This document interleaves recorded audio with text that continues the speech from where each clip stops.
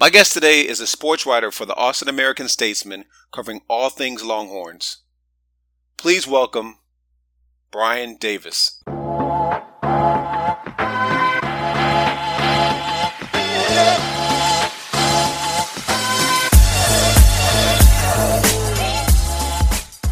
Brian, how's it going? Going good, man. How are you? Hey, I'm doing fine, man. Thanks for coming on to the podcast. Appreciate it. Absolutely, you bet. All right. Well, hey, let's kick this off. Let's get right in there. What do you do? I am a sports writer for the Austin American-Statesman. I cover the University of Texas football team, football, men's basketball, the athletic department as a whole, quite frankly. And yeah, all things Longhorns for the Austin paper. Nice. Great. So now, when did you get interested in sports writing? Well, I guess that goes back to when I was in college.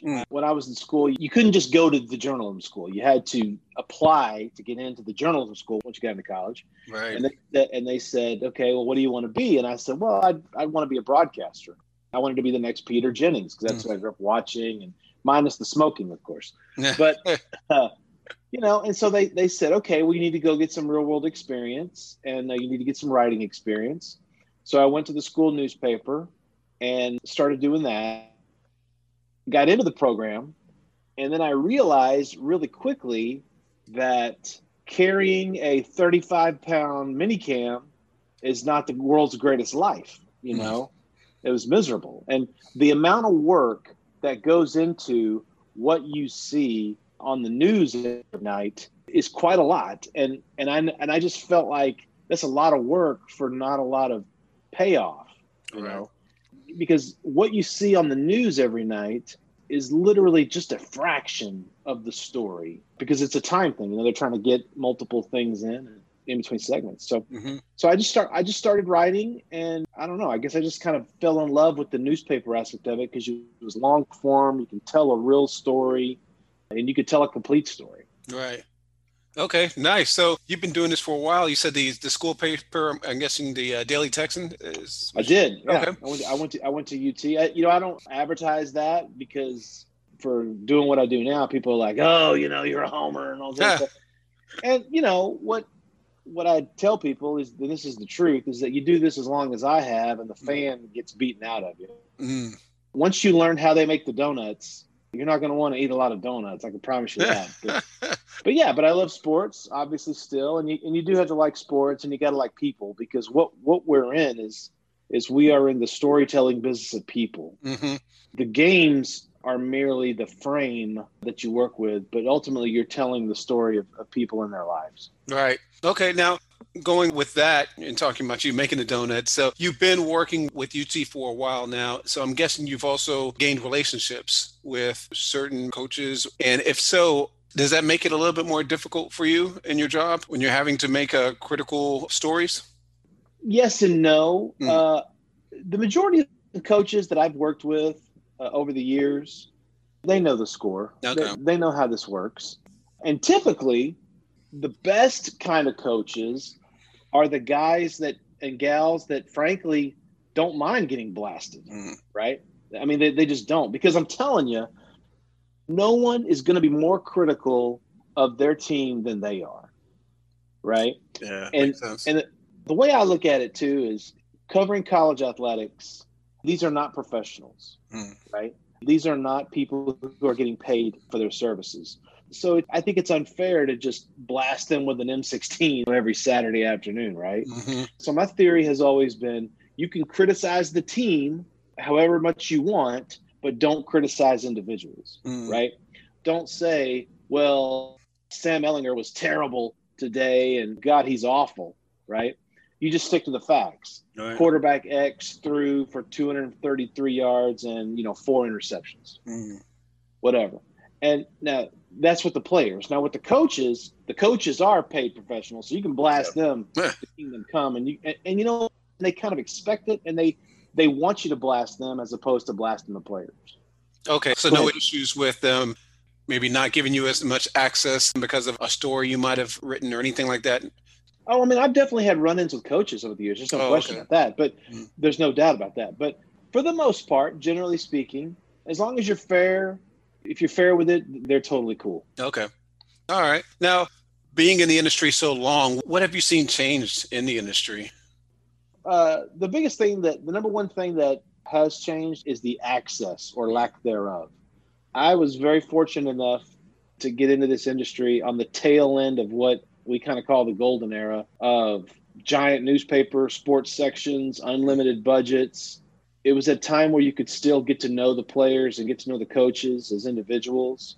But that's gone away. It's gone away for a multitude of reasons. Social media, number one, message boards, number two, and just the general distrust of the media as a whole in our society has hurt that as well. Because nowadays, if a player says something that is remotely eyebrow raising, it's on Twitter. Right. And if you don't put it on Twitter, here's the problem we have as journalists. So let's say that 5 people are standing around the quarterback, okay, for a scrum interview session. Okay. Well, it used to be, when I started, there was no Twitter, obviously. And so the quarterback could say something like, we're going to beat this team by 3 touchdowns. Okay, whatever. Well, normally it used to be, you would take that quote, you would save it, and it would not appear until next morning's paper, right? Well, now it's literally going to be on the internet within seconds. Yeah.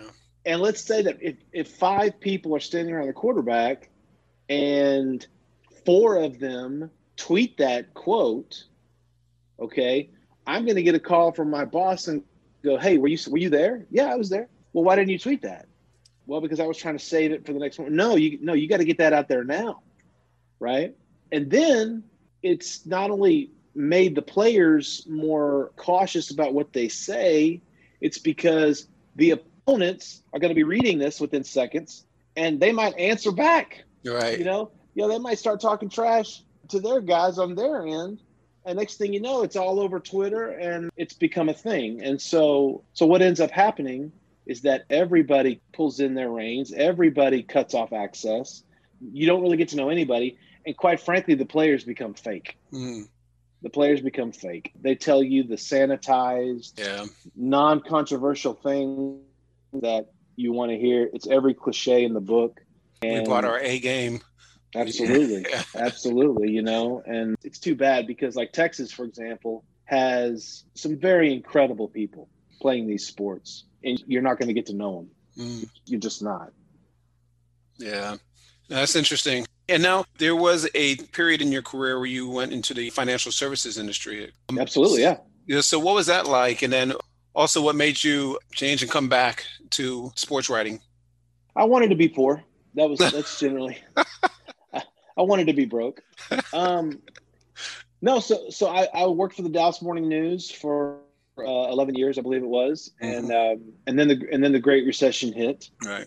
And people were getting shoved off of the Titanic left and right. And I chose to jump, because we had cut so many people that I knew that I was next. And it was either jump to a lifeboat or get pushed off this thing, and who knows what happens. And so I ended up going to work in financial services. I went to work at Morgan Stanley first as a financial advisor, and then got recruited over to Merrill Lynch a year into it, which was a very nice deal. And stayed with Merrill for, I want to say a little over 3 years. I think it was 3 years. Grew my own book of business, had my own clients, started from scratch, wasn't given anything. And I've built up to $30 million in assets, which some advisors, that's chicken scratch for some. And then for other people, they'd never get there. And so I had reached escape velocity on having my own book of business. But I'll tell you what's so funny is that I did miss it.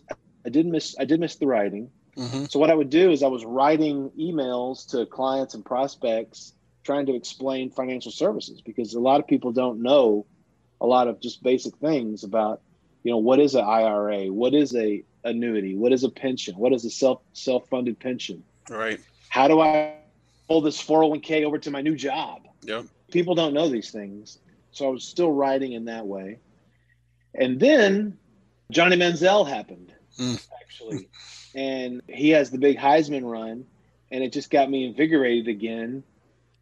to be like, wow, I cannot believe this is exciting thing is happening and I'm missing it, right? Because let me tell you something. Clients, they don't call their financial advisor when the stock market's going up. Right. Okay. But they will blow your ass up when it's going down. And you can't hide. You got to be there. You can't hide. And I don't mind hiding. I like talking to people about it. But they think it's my fault. Right. And I have nothing to do with any of it. Right. So that feeling, and I just missed writing. And then the Statesman had 2 people take votes. And so Kirk Bowles, the columnist, called me up one day and said, hey, you're taking this job. And I said, you're right. Let me go home and talk to my wife about it. And she was cool. And we moved from Dallas to Austin, and it was in 2013. And here we are. Yeah. Nice. That is awesome. And how was that transition back to sports writing difficult at all? Or was it a smooth transition because it's something you were doing before and a passion of yours? Oh, it was easy. Okay. It was easy going smoothing back in. My official start date was, I want to say, December 7th of 2013. And 1 week later, I was on the front page of the Statesman writing that Mack Brown had been fired. So, the paper they were in a very weird spot. The paper needed someone that could hit the ground running. And because it was known that Mack was on his way out, probably going to get pushed out at that time. And they needed somebody who didn't have to waste any time figuring out, okay, now who is Mack Brown? Who's the guy? Why is he important? That type of deal. So 7 days in my new job, I landed a coaching search. Texas hires Charlie Strong, and off we go. Oh, all right. Now, with that, Texas fans, just a volatile fan base. So with that, can you just talk about the pluses and minuses for doing sports writing for a program with such a volatile fan base? Well, the one thing I would say to that is I'm very fortunate that Texas fans are as passionate as they are. I've been lucky to cover Texas Tech, Oklahoma. I covered A&M for 1 year, but they fired Dennis Francione. And so that's really nothing new to me, but it's easy to forget how the Texas brand is worldwide.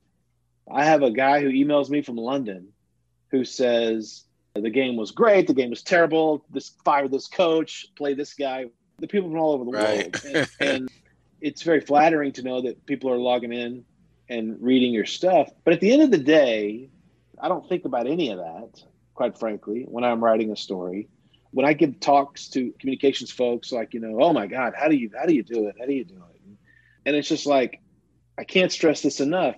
You are telling a story to your best friend, right? The way you have to think of it is, it's like I sit down on the edge of the table, or I sit down on a bar stool and be like, man, you're not gonna believe what happened at Texas today.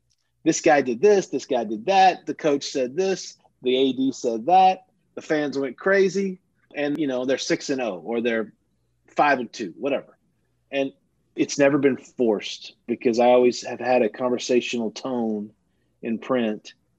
And the one thing I would say about story construction that a lot of younger journalists miss is understand that every single sentence and paragraph is supposed to lead to the next one. You are painting a visual picture with nouns and verbs, right? And when I build my stories, every single sentence has been there for a reason, right? There are times I will construct sentences that have literally one sentence directed at one person, right? Like, I want the coach to read this. I want the quarterback to see that. And there are times I put words and phrases in my stories that are meant for an audience of 1 or 2, because you got to remember, when you're writing to a mass audience, you're supposed to write at a 7th grade level. That is true. And trust me, there's a lot of people who aren't that smart either, but there's a lot of other people who are. Right. So you have to remember, you have to appeal to a very, very wide audience. And I always felt like if you insert a turn of phrase or a word that maybe some people don't know, hey, that's okay too. Forces people to think. I like that. I like the storytelling you talk about and the tone and just acting like you're having a conversation with your friend or on GroupMe or something with your friends, talking about what's going on with the program. Absolutely. Yeah. All right, that's Absolutely. great. So now you talked about when you came in, that's when Mac Brown's on the way out. Quick question about that. Were we ever close to getting Saban? No, and Okay. no, and the reason why is because Bill Powers did not want to hire him. Bill Powers Mm, was the president at the time, and Bill Powers, rest his soul, he thought that Nick Saban cheated, mm, and so he wasn't going to hire him. Mac also was throwing a fit about the whole thing. yeah. Pardon my language. Mac's whole thing was, you are not going to push out to have Nick Saban come in here and save the Right. day. Right. Right? I'm not going to allow that. Well, if you remember back, there were enough loyalists at the time that it's like, hey, coach, we love you, but we want to get rid of you. But okay, well, we'll honor your request on this thing. Right. Right. And so there was the meeting at the tower that Mac tried to stay on. Powers and them, they basically didn't know how to tell Mac in a very gracious way that you're fired. Right. Right. Mac Brown did not resign. He was fired, even though the official history is that he did resign. But that's not what happened. He was fired. Mm. Mm. All right. Well, talking about the coaches, I'm excited about the program right now with getting started in just, I think, the best offensive coordinator out there. And then he also brings in all these other coordinators from Alabama and other places. I think we got probably one of the best defensive coordinators now that's going to attack that air raid in the Big 12. You got great strength and conditioning coach. And I think they're doing a lot of speed drills now. And I'm very excited, but I'm an optimist. So what's your view on the program currently? Well, I'll say this because I really do believe this is that I think Texas is starting at a more advanced spot with Sark than they were with Tom Herman or Charlie Strong. All right. And the reason why I say that is because if you look at the staff that has been assembled, in addition to Steve being a very good offensive mind, as you mentioned, if you look at the staff that's been assembled, two of them have been head coaches in the past. Stan Drayton is going to be a head coach someday, probably very soon. The tight ends coach, Jeff Banks, is considered to be an excellent recruiter in the recruiting space, as is Terry Joseph as well. So I think that this staff is starting at a much better spot in terms of their ability to recruit to Power 5 schools. And that's something else too, is that the overall collection of coaching talent has more Power 5 experience than anything that Tom and Charlie had their first years. And so these guys know what they're doing, and they've been around the block, and I think they understand who they're working for. Mm-hmm. And that is a coach who has been knocked to the bottom of this profession. He once thought he would never get a chance like this ever again. And I promise you, all that Steve Sarkisian is thinking in his mind is, don't screw this up. Mm-hmm. Right. And I got to tell you, I don't know. I mean, I never really felt that Charlie, you just never felt like, okay, Big 12 championships, here they come. Right. And with Tom, it was, we think Big 12 championships are coming, right? But with Steve, it just feels like, yeah, this guy is going to get them to Arlington and hopefully get over the hump. So what are your expectations then for 2021 for this team? Well, I mean, I've said this numerous times publicly, and I'm not going to change it, I'm in the mode now where I'm done talking about, are they going to win the Big 12? Or are they going to get to Arlington? How about, hey, Texas, how about you just beat Louisiana Lafayette? Right. In the season opener, right? Let's just start there. Because in the last 7 years, this is a program that has screwed up the coin toss. This is a program that has screwed around and lost to Maryland twice. This is a program that fumbles on the goal line against TCU. This is a program that got out-coached by LSU at home and ran a zero blitz on 3rd and 17, right? And so that's why I feel like, hey, let's not focus on the CFP. Let's not focus on winning in Arlington. I absolutely hated Tom's cliche of, oh, we just want to go 1-0 this week. I thought that was stupid. But the point that he's trying to make is don't worry about all that. We focus on what is next. And right now, the only thing that's next is Louisiana Lafayette in the opener. Mm-hmm. So come on, Texas, beat them. And then let's worry about beating Arkansas. And then you can worry about beating whoever the scrub team is third. I can't even remember. And then go from there. Yeah. No, you're right. Good point. And, oh, man, you brought up some horrible memories. Oh, gosh. You should be like me and have a front row seat to these disasters. Yeah. You know? Yeah. Yep. So, all right, you mentioned Tom and Charlie and what they went through. What are some pitfalls that happened to them that Steve needs to avoid? Well, Charlie, I think Charlie just ran into a game day execution problem, really, more than anything else. I mean, Charlie Strong is an excellent man, an excellent person, very well liked internally, very well liked, maybe / loved by the media. He just didn't win enough games. Yeah.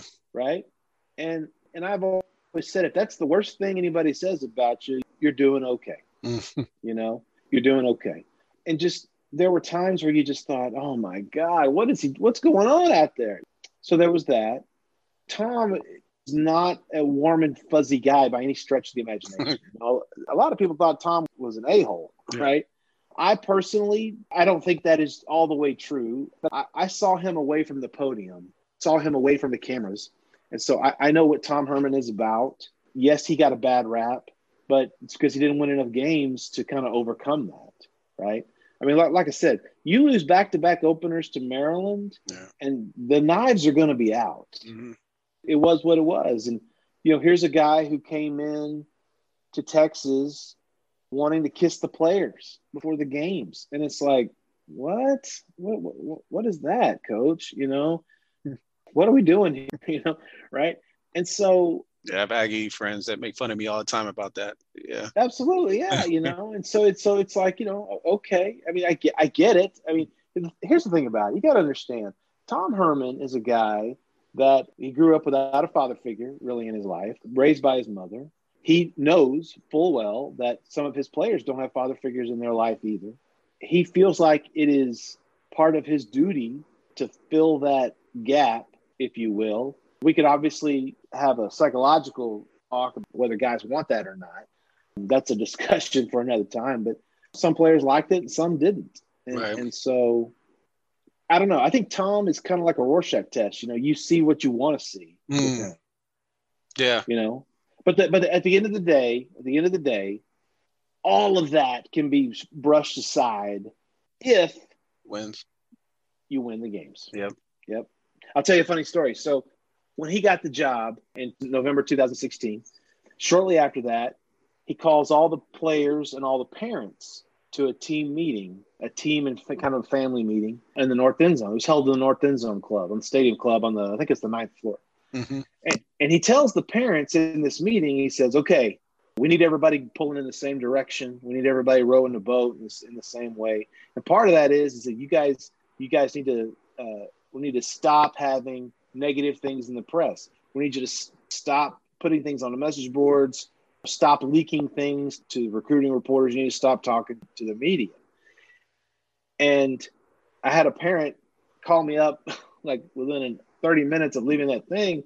And he says, I'm not supposed to talk to y'all no more. I said, why is that? He says, well, Tom said he can't talk to him. So I tweeted, Texas coach Tom Herman tells parent they are not to speak to the media, a parent said. Right? Because that's me just trying to drive the knife in a little bit. Mm-hmm.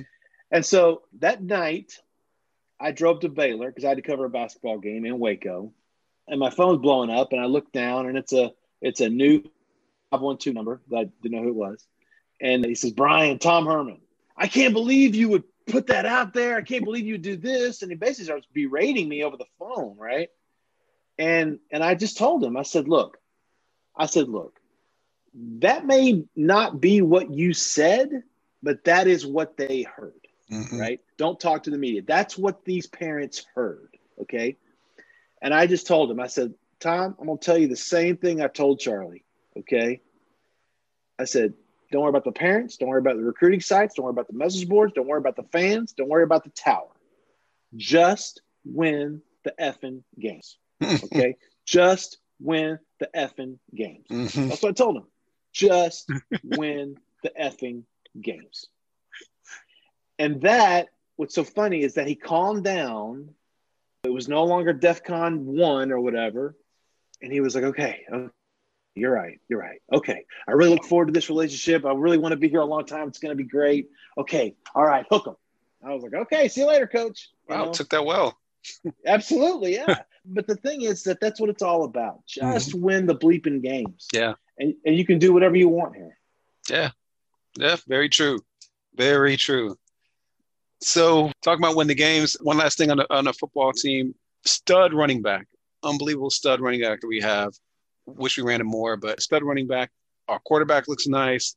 We got some transfers, one from Notre Dame, one from LSU. Seems like our secondary looks good, but what holes do you see in the team right now? Well, I tell you, for the recruiting and transfer portal and all that really got going, I was really worried about the offensive line because you look at Cosme was leaving. Yeah. And it looked like Okafor was leaving, Kerstetter was leaving. And I really thought to myself, having to replace 3 guys out of 5 on a team that, quite frankly, has not developed depth the way they should, right? That's going to be a major problem. Well, Kerstetter announced he was coming back, and Okafor is going to take advantage of the NCAA COVID year. Yeah. So Okafor's coming back. And the thing is that are these guys college football Hall of Fame players? No, but these are good, serviceable college athletes, right? Right. And these are good players that you would have no problem rolling out there on any given Saturday, right? And that's big. And so that gives Texas an ability to, okay, well, now you only got to plug one hole, and that's at tackle, right? Mm-hmm. So you can reshuffle things and you can paper that over. I really like Jake Majors coming up as a young center. I think he has a real good potential here. So that, to me, checks off the big box of O-line. Yeah. And then it's defense line. I think Keandre Coburn's going to keep coming on. I really like Javondre Sweat. Mm-hmm. I think he's got a lot of something. I think Ojimo has got something. I think he's got something good brewing there. And then Alfred Collins is a guy that when he made that interception in the Alamo Bowl. Unbelievable. Yeah, I think the random Texas fan, that was their first real moment of, oh, my God, who is this guy? Right? Mm-hmm. But the thing is that Alfred had been bubbling under the surface kind of all year, you know. Right. He probably didn't play as much as he thought he might, or he probably didn't get to play as much as the folks in Bastrop thought he would. But, I mean, my God, that interception against the Alamo Bowl, it's like, okay, let's get this guy some more playing time. Yeah. You know? Yeah, no, definitely. And then with the offensive line, the last 3 games, they looked amazing with Bijan doing what he did. So, yep. You know, we'll see. We'll see what they do next year. Yeah, and then, I hate to be so blasé about it, but the fact that Tom did not play Bijan, I think fueled his ouster, quite frankly. Really? I think it added to it. Yeah, absolutely. Because when you see a guy that doesn't play during the bulk of the year, but when he is in the game, it is painfully obvious that he should get more chances. Yeah. I mean, painfully obvious. I mean, the West Virginia game, he starts off with a 50-yard run. He closes it with like a 40-yard catch, whatever that was. Mm-hmm. Right? I mean, Bijan Robinson was screaming for more opportunity. Yeah. And then the only reason he did get more opportunities was because Keontae Ingram got hurt against Oklahoma State. And then, wow, a 5-star recruit had over 400 all-purpose yards in the last 2 games. Gee, coach, maybe you should have played him more often. You know, maybe you wouldn't have been fired. That's just me. I don't know. I don't get paid $5.5 million to make these decisions. Right. Yeah. That was tough. That was interesting. I mean, all season long, we were trying to figure out what's going on there, but that's going to change next season. So looking forward to seeing the one thing that's most interesting about Sarkisian and how, and if you look at his statistical usage, for lack of a better term, he picks a running back and he runs them. Yeah. I'm talking 25, 30 carries a game. And so if I am Sarkisian and I'm the strength coach, I'm getting with Bijan and going, hey, man, you're looking at maybe 30 touches a game between runs and things on wheel routes out of the backfield. So you better get with it this offseason program and beef up. Yep. Yeah. Oh, man, I'm excited. All right. So on basketball, tough loss the other night. They were shorthanded, but what are your thoughts on this team? They look amazing so far, just the talent they have. And it's been a while since I've seen a team like this at UT. So I'm excited about them as well. Absolutely. I mean, we all knew that this team might have a little something. The fact that the entire roster came back from last year. But let's be honest, everybody thought that Shaka might get fired last year. Right. Everybody thought that was going to happen. And then to win 5 of their last 6, have that 5-game winning streak, including that win at Texas Tech, was fantastic. And then the pandemic hits. The only person who should be happy about COVID is Shaka Smart, because I truly believe that they were going to make a change, that the decision had already been made. But the pandemic hits, and if you remember back to March, everybody just thought, oh, my God, the world's coming to an end. Right. Stock market's going to zero, and oil and gas prices were the bottom were dropping out of that. And so it's like, now's not a good time to make a change with your coach, especially when you'd have to pay him over $10 million to going into the teeth of a pandemic, and you're going to get the whole roster back next year, plus a 5-star freshman in Greg Brown. And so you could start over with a new coach, but given everything that happened, it just made more sense to sit tight. And I think that's proven to be the correct decision, obviously. It's funny. It's kind of like a pro team that has needed a few years to get their sea legs and figure out how they want to play. Right. And now they're doing that, and then it's going to be blown up here because of college. You can't keep these guys together because of the salary cap era, and all that stuff. But Matt Coleman, Matty Ice, Courtney Ramey, Jericho Sims, all these guys are finally 100% bought into Shaka's mentality and how he wants to play the game. I know everybody loves Greg Brown, and Greg is going to be a terrific pro, I think.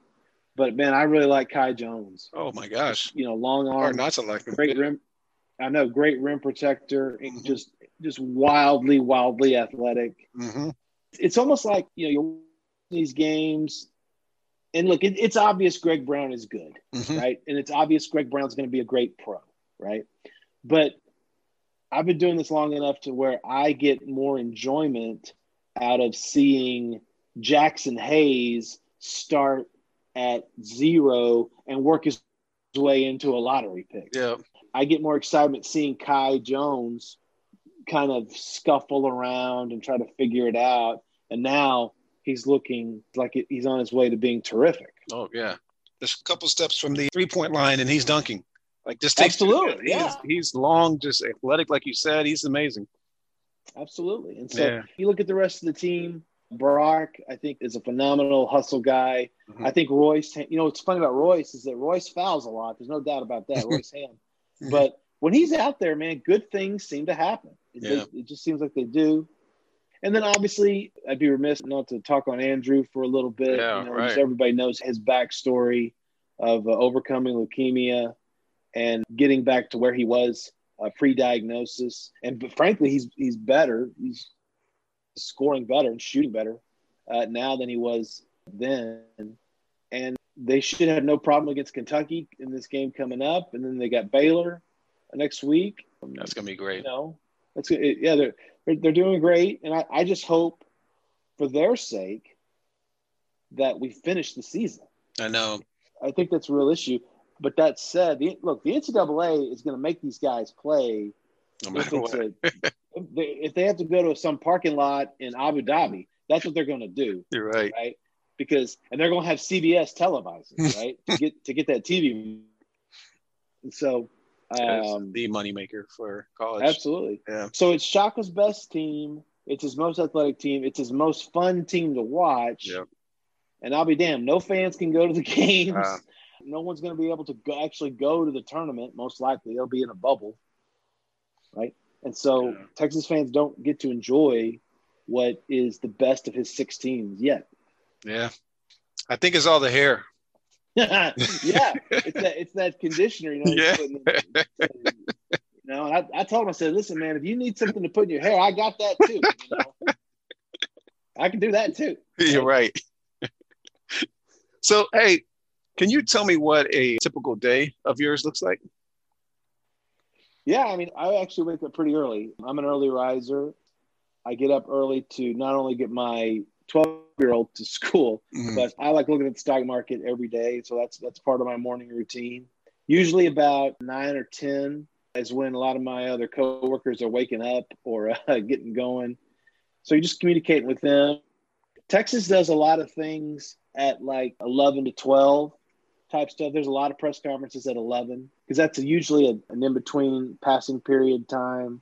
Guys are going from class to the lunch hall. So that's a good time to catch guys. And then early afternoon, you're writing stories and doing follow-up interviews. We got to have everything turned in usually by about 6 o'clock, typically, for the next day's paper. And then after that, it's pretty chill. You're either going to games or you're going to practice and kind of monitoring things and dinner and put the kiddo to bed, and you do it all again the next day. Nice. All right. And then once you go home, was that it? Just shut off? Oh, no, I wish. I wish. No, I mean, like I tell people, we're open 24 hours a day. Yeah. And you kind of have to be. Mm-hmm. There have been stories that have broken on this beat at 4 or 5 in the morning. Oh, right? Wow. Usually that's when the police blotter is active. But yeah, and so I've known other writers who, they're literally counting, okay, 39 hours, 59 minutes, 59 seconds, boom, I'm done for the week.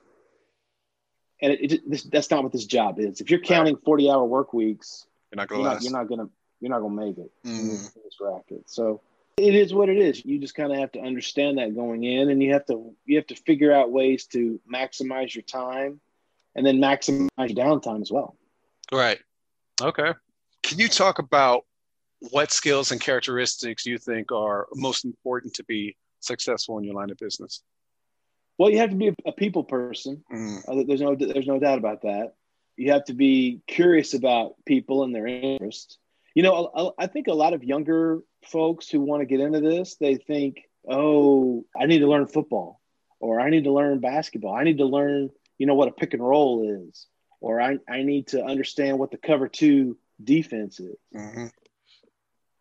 And yes, you're going to need to know that, but I think that is much, much lower on the priority scale than anybody really understands. At the end of the day, like I said at the beginning, at the end of the day, we are in the storytelling business. Right. We are here to write about the people, okay? Nobody cares that Andrew Jones hit 4 3-pointers and scored 18 points in the first half against Tech, right? That's like one paragraph, okay? People care about Andrew Jones because he's from Irving, he's overcome leukemia, he nearly died, and he worked his butt off to put that uniform back on to come play for Texas, right? That's why you care about Andrew Jones, okay? Not because of his scoring, right? You care about Sam Ehlinger because he was a diehard Texas fan from the cradle. He sat on the 30-yard line with his father watching games as they grew up.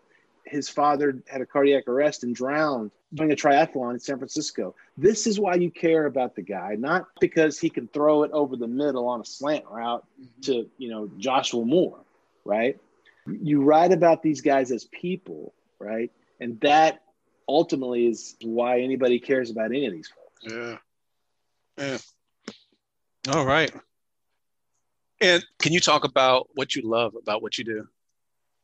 I think that part of the reason why I like what I do is you're trying to bring a form of entertainment to people. Right. There are a lot of people who would trade jobs with me in a heartbeat, right? I mean, look, I get paid to go to sporting events, right? I don't pay for a ticket to go anywhere, right? And I think that some of us in the media industry, we get jaded by that. I mean, I certainly don't, because I understand what a privilege this is, right?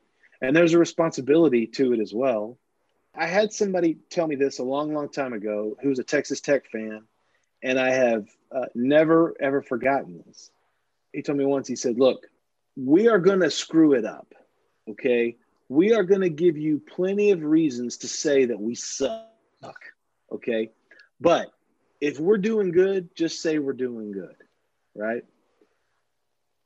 And I never forgotten that, because it's totally true, right? The fan who reads the sports page, they want the truth through their own team's rose-colored glasses. Right. Like Texas fans are very much hardcore about just give it to me straight. Yeah. If we suck, say we suck, right? Don't sugarcoat it. And at the same time, if the team's playing well, say they're playing well, right? And I think that's what I love about sports, is that, our society is so fractured and so split and so diverse, and everyone goes to their opposite corners on everything, practically. Yep. Right. But can you play or can you play? Right. Can you put the bucket in the basket or not? Right. Right. Can you hit the receiver on the slant route or not? Right. It has nothing to do with race, color, creed, religious background, any of that. Can you do it or not? And if the answer is no, then you got to go, because we're going to find somebody who can. Right. And that's what I love about it. And so the pros, I've covered professional sports. I covered the Cowboys in 2008. And I tell you something, I thought it would be my dream job, covering America's team. And it just wasn't, because professional athletes, they look at all of this in a completely different light. Pro athletes, they really are all about me, and they're really not about the team, because their whole thing is don't mess up my money, right? And which is understandable. I get that, especially the type of money that we're talking about with those guys. But with college athletes, they do it because they love it. They do it because they want to do it. And just when you have reached a point where you're kind of tired of the athlete and they're kind of tired of you, and it's just time to move on, well, boom, they're seniors and they're gone, and you got new athletes coming in with new stories and new backgrounds and new love of the game. So it's always it's naturally refreshing itself as a sport. Right. Well, that's cool. You were able to at least try out working with a professional sports team. Saw something you didn't want to do, and being able to write for I know you don't like to talk about this, but your alma mater. Awesome. Yeah. Now, what about the flip side, though? What type of challenges are out there for you? I mean, like I said, to me, the biggest challenge is access, or lack thereof. Yeah. You can't tell good stories if you don't get time to talk to people, right? If you don't have access to the athlete or the coaches, and especially during the pandemic, everything has been on Zoom. And trust me, you don't get anything out of these guys on Zoom. You just don't. And part of that is because of the structure of we're all talking into monitors, right? Right. As opposed to if you and I were sitting together, it would just go a lot different. You can read someone's body language. You just get a person's vibe a lot better. Yep. And that's really hard through this little bitty camera hole. So that's hard, and that's a big challenge. I think that a lot of college athletic teams are going to have to really rethink media coverage once we do kind of quote unquote go back to normal. Starting, I think it's going to be starting next season, the 2021 football season. I'm expecting the stadium to be open again. I'm expecting full house, because one of the things that Texas folks have told me is that they are going to reopen once it is perceived that the vaccine is widely available. Right. And so whether you want to get the vaccine, or whether you believe the vaccine will work, or whether you think that the vaccine will make a horn sprout out of your head, whatever, right? If it gives you a third eye, I don't know. But once the vaccine is considered to be widely available, I think we're going to return to normal fairly quickly, sports wise. Right. Yeah. We look forward to it. Need a change. Hopefully a lot more people go out and get the vaccine, and hopefully they do a better job of rolling it out as well. Absolutely. No doubt. No doubt. Now, what about comments? I know you have to have a social media presence, and with that, a lot of people get negative comments. No, nobody says anything negative on Twitter. Really?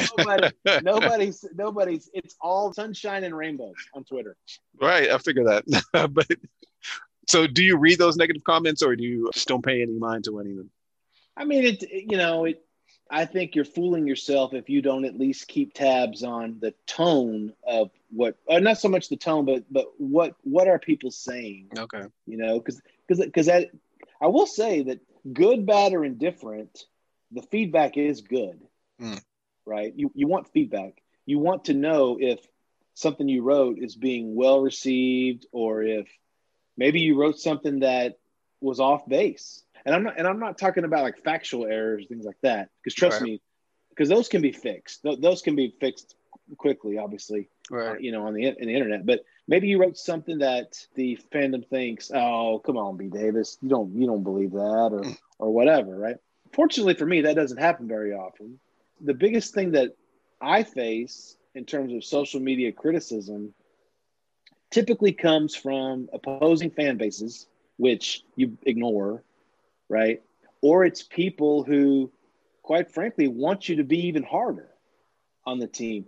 There was a group of pretty passionate Twitter followers that were pissed that I wasn't being harder on Tom Herman at the end. And I'm like, you guys know there's like 7-3, right? Or 6-3, whatever the record was.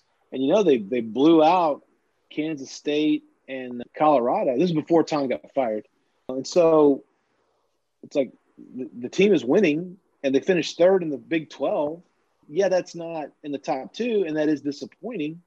But, they're not dog meat either. Right. Right? So wasn't the Charlie Strong years. Yeah, I mean, Charlie Strong, those are 3 straight losing seasons. Right. And so, of course, what was so funny about that time period is that everybody felt like, oh my God, this is terrible, right? And so you couldn't write enough bad stories about the team then, because I tell you, a lot of people do like to hate read. There's a lot of hate reading going on out there. Exactly. Yep. And that's fine. I mean, there's definitely a market for that too. There's a market for political fear and sports fear and all that stuff. So, but like I said, if you keep it real with the fan base, generally speaking, they're going to be okay with it. Yeah. Yep. All right. Now, what about memorable moments? Do you have any memorable moments that stick out in your career to you? I know I'm probably supposed to rattle off a laundry list of things. I think of weird moments that people wouldn't really know. Like, I covered Bob Knight at Texas Tech for 3 years. Wow. I could tell you some crazy Bob Knight stories. But I remember being in the airport at Love Field, and this was before Love Field was remodeled. And you remember how there was a Chili's there, and then you turn the corner, and it was the big, long walkway? Yeah. Mm-hmm. I ran into him at the airport, and he was like, "Where are you going?" I said, "Well, I'm going here." And he's like, "Let's go eat." Okay. And so he and I went to that Chili's there at Love Field, and we had breakfast that morning, just me and him. And, funny story is that we're talking, and some fans walked up. "Oh, coach, you're a hero. We love you. Can you sign this? We'd love to have your autograph." "Oh, I don't carry a pen with me." And I said, "You know what? Hey, coach, I have a pen. Here's a pen." "Oh, okay. Thanks. And he signs it, to whoever it was, from Bob Knight. Here you go. Here's your pen. Okay, thanks, coach. Another 5 minutes go by. Someone else comes up to him. "Hey, coach. Oh my God, my husband loves you. You're the best. Blah, blah, blah. Can I get an autograph?" "Well, I don't have a pen." I said, "Here you go, coach. Here you go." "Okay, thanks. Okay, blah, blah, blah, blah. Okay, thank you. And the couple walked away. God damn it, Brian. I've got a pen. I don't need your pen. I don't want to sign these autographs. Oh, okay, coach. Sorry. Oh, my God. I didn't know that. I've got a goddamn pen. Classic Bobby Knight. Oh, my God. Oh, my God. So, things like that. I do think about big games. I was at the Oklahoma USC game where Oklahoma got blown out in the Orange Bowl. Peterson got blown out. I was also covering Oklahoma the year of the Boise State game. Oh, yeah. Wow. So the marriage proposal at the end. Hook and ladder. Yeah, the hook and ladder. I was at Rupp Arena for a NCAA regional game where Indiana's Tom Coverdale hit like 12 pointers to send Indiana to the Final Four. And so nice. I mean, I think of a lot of just crazy things that happened in post game. There's a video on the internet of J.D. Runnels, the Oklahoma fullback, after Oklahoma lost at Texas Tech one year. I don't remember what year it was. It was like either 02 or 03. And there's a fan yelling at the top of the staircase going, "Go Raiders!"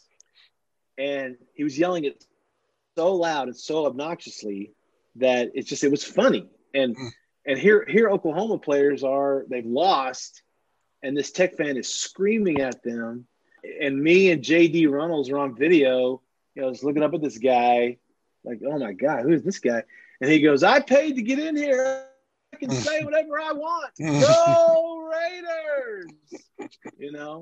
And so I think of crazy stuff like that in this profession, along with dozens and dozens and dozens of people you meet along the way. And I've been very fortunate. That's great. No, there's a lot of great moments, in sports. And like you said, so many people would definitely trade their jobs for yours in a heartbeat. So that's awesome. Now, do you have any advice for people getting into sports writing? Well, what I would say is that don't be intimidated by what you don't know, number one. Don't be intimidated by what you may perceive as a high barrier for entry, because there's really not. You look at all these websites now, either recruiting websites or fan sites, or all the way up to mainstream media.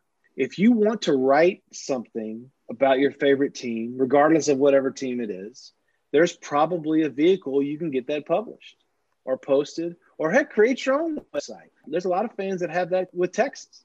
Don't let that stop you or like I said, intimidate you from doing it. That's number one. Number two is that what I would say is don't think that what you see on ESPN's hot take shows is what we do, because it's not. Stephen A. and Skip Bayless, and I mean, those guys they're just entertainment. Those are entertainers. That's all they are. And there's nothing wrong with that. We need room there's a lot of room for a lot of people here under the tent, right? But that's not what I do, and that's certainly not what all the people who cover sports on an everyday basis do either. And so there's that.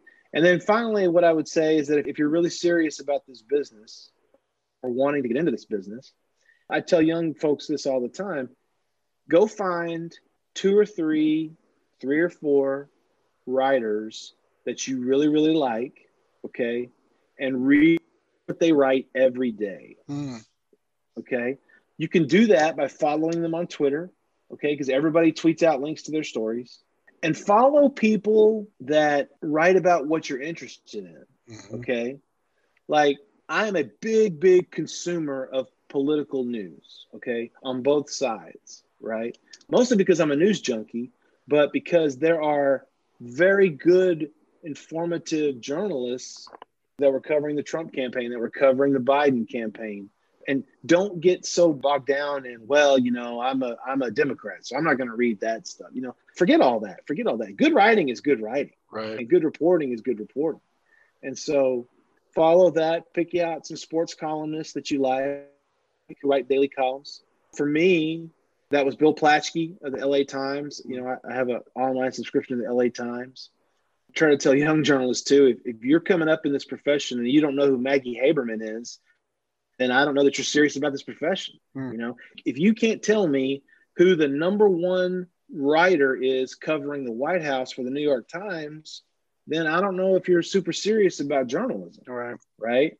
You need to know who are the movers and shakers in this industry, whether you like them, agree with them, or not. These are the people that are shaping the narrative.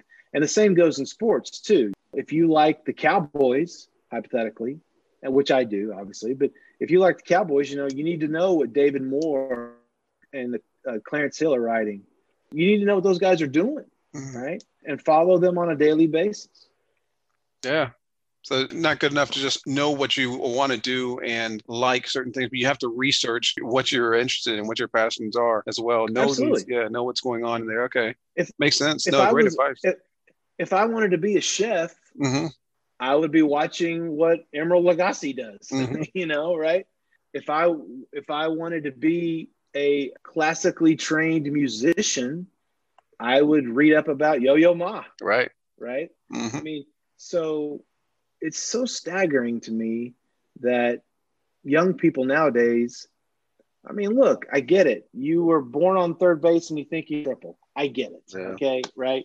Maybe I was cocky that way at once. I'm sure I was. Right. But as you slowly get older, you realize, hey, I don't know everything. And that's okay too. You got to learn what you don't know. The biggest thing about people getting into this business is that they don't know what they don't know. Right. And I think that's probably true for a lot of people going into their chosen field. Right. And it's something that only comes with time and experience. Well, that's great. And I'm hoping that this will help a lot of people out that are interested in this industry. So you're right. You don't know what you don't know. So hopefully this will give them a lot more awareness and exposure to some of the things that you have done and a lot of this advice that you've given. So thank you for that. Absolutely. All right. You bet. Yeah. So, hey, Brian, we're at the end of this interview. I want to head over to this quick hitter session where I'm going to ask you some questions for fun, just to get to know you a little bit better. But before we do that, though, just want to see if you have anything additional that you would like to talk about, or if you feel like I might have left off any questions asking you. No, I'll tell you this. I'll tell you how I end all of my interviews. All right. And just like you're saying, what you just did is basically kind of what I do, just in a different way. I always ask people, I always say, listen, if I was to write a story about you, what is the one thing you want me to drive home? What's the one point you'd want me to really, really stress? That's my final question in all interviews, because it really forces people to think. When you frame it like that, what's the one thing you really want me to stress about you? I promise you, people are going to stop and think, and they're going to think, okay, I'd want people to know that I am a baker. Because that's the thing. You're trying to get them to tell you something that they wouldn't have told you otherwise. Right. And you'd be shocked at what people have told me over the years with that avenue of questioning. And it leads to a whole nother 30, 40 minutes. Wow. It's like, well, tell me about that. What's the story on that? You got to remember, people love to talk about themselves. Yes, they do. Right. As I'm proving on this podcast. Right. And so part of your job as a journalist is to get them to open up, get them to talk about themselves. But yet at the same time, you want to steer the conversation in ways to where you're getting different kinds of information. Right. You're learning more about them as a person. And quite frankly, you're trying to be respectful of their time, and you're trying to maximize yours. Yeah, man, great advice again. I mean, I feel like that's the sort of question that has people to just dig deep and be very introspective. Absolutely. That's exactly what it does. Yeah. Absolutely. That's what it does. Yes. Nice. I love that. Wrote that down. Thank you. All right. So let's go to these quick hitter questions. First one, and I think you might have said this already, but what's your favorite sports team? Cowboys. Yeah. That's it. Yeah. The Dallas Cowboys are the only team where I will sit down and turn my brain off for 3 hours, and it's just, okay, Dak, entertain me. Nice. That's what that is. You can do that. That's great. Favorite movie or show? Favorite movie of all time is Top. I mean, I guess that'd be that. Top Gun. Oh, Top Gun, the old Tom Cruise show. Yeah. I'm a generic white guy, and so that's perfect for me. Favorite show probably here lately. Number one show of all time is Sopranos in my estimation. I think Game of Thrones is up there. Oh yeah, for sure. Pretty much as well too. Yeah. Yep. Love Game of Thrones. Favorite and Top Gun, that's a classic. Yeah, love it. Favorite musical artist or group? I listen to everything, really. I don't go to many concerts because, oddly enough, I don't like crowds. That may sound weird. Yeah. I am a psycho when it comes to getting to the arena or stadium early enough to where I don't have to fight parking. Right. Okay. Right. So that's pretty I early. don't do. Yeah, it is. So I don't do very well in crowds. So I don't go to a lot of concerts. But I listen to a little bit of everything on my Apple Music. Okay. All right. Favorite vacation spot? Maui. Oh, yeah. Without a doubt. My wife knows that when I die, I am to be cremated, and my ashes are to be poured off the Molokini crater there in Maui. Nice. She knows this. This is well known in our family. Got it down pat. Okay. And favorite food or drink? Whatever they have at Whataburger is fine with me. And I'm not a big alcoholic guy, at least not anymore. It makes my stomach hurt more than it does, get me messed up or anything like that. Yeah. So the most I'll have anymore is one Tanqueray and tonic with no lime, and then I have to switch to tea or Diet Coke. All right, sounds good. And Whataburger, okay, like that too. And one other question, besides yourself, who would you say? Do you have a favorite sports writer or sports journalist? Well, growing up for me, it was Randy Galloway. Randy Galloway, Kevin Blackie Stone, and a lot of the guys who just worked at the Dallas Morning News. To me, that was the mecca of sports journalism.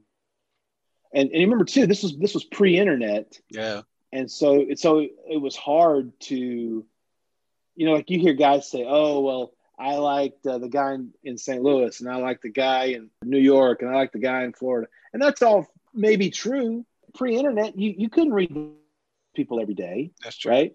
Yeah. You had to read your hometown paper. And so my dad had a run where he was throwing the Dallas Times-Herald for a little while. And so we took the Herald at first, and then the Herald went out of business. And so then we switched to the Morning News. When I was very a little B. Davis at the time. And just to be able to read those writers and then to become one of them for over a decade was pretty cool. That's awesome. Yeah, that is really cool. So, Brian, it's been great advice that you've told. I just love all that you do, the storytelling and talking about just your growth from a little kid, seeing these writers like Randy Galloway and others, and then you becoming that writer that everyone knows and talks about. So, man, just congrats on all that you've done. Oh, yeah, you definitely are. I appreciate that. You definitely are. Well, I appreciate that. I mean, my biggest thing is that I'm definitely not trying to be anything more than I am. That's for sure. I mean, I don't take myself all that seriously. That's just not the kind of person I am. But it is very important to me. It's very, very important to me that fans can read my work and feel connected to the team. Yes. They feel connected to what's going on. And most importantly, that I want people to watch the game, and whether or not the team that I'm covering wins or loses, it doesn't matter. I want them to read my story, and when it's over, I want them to be able to put it down and go, "Yeah, that's what happened." That's what I want. I want them to feel like, yeah, that dude saw it the same way I did. That's what's important to me. Well, that is what's happening. You paint a very clear picture with your storytelling, and you do connect us to the team. So, and just congrats again. And thank you, man, for coming on to this podcast. And Also, can you tell us where, if people want to reach out to you for any comments, questions, or anything, where they can reach out to you? Absolutely. All of our stuff can be found at the Austin American Statesman's website, hookem.com. I think probably everybody knows how to spell that. And then on Twitter, it's just at bdavis, AAS. And you can send me all the crazy comments from your burner account that you'd like. I will see them and get a laugh out of most of them. Right. Thanks again. Appreciate it. And hook 'em. Absolutely. You bet. Hope you enjoyed it. All right. No, definitely did. Thank you, everyone. If you have any comments or questions or would like to be on the podcast, please reach out to me on Instagram at Rodolfo Cooper. Thank you. Bye.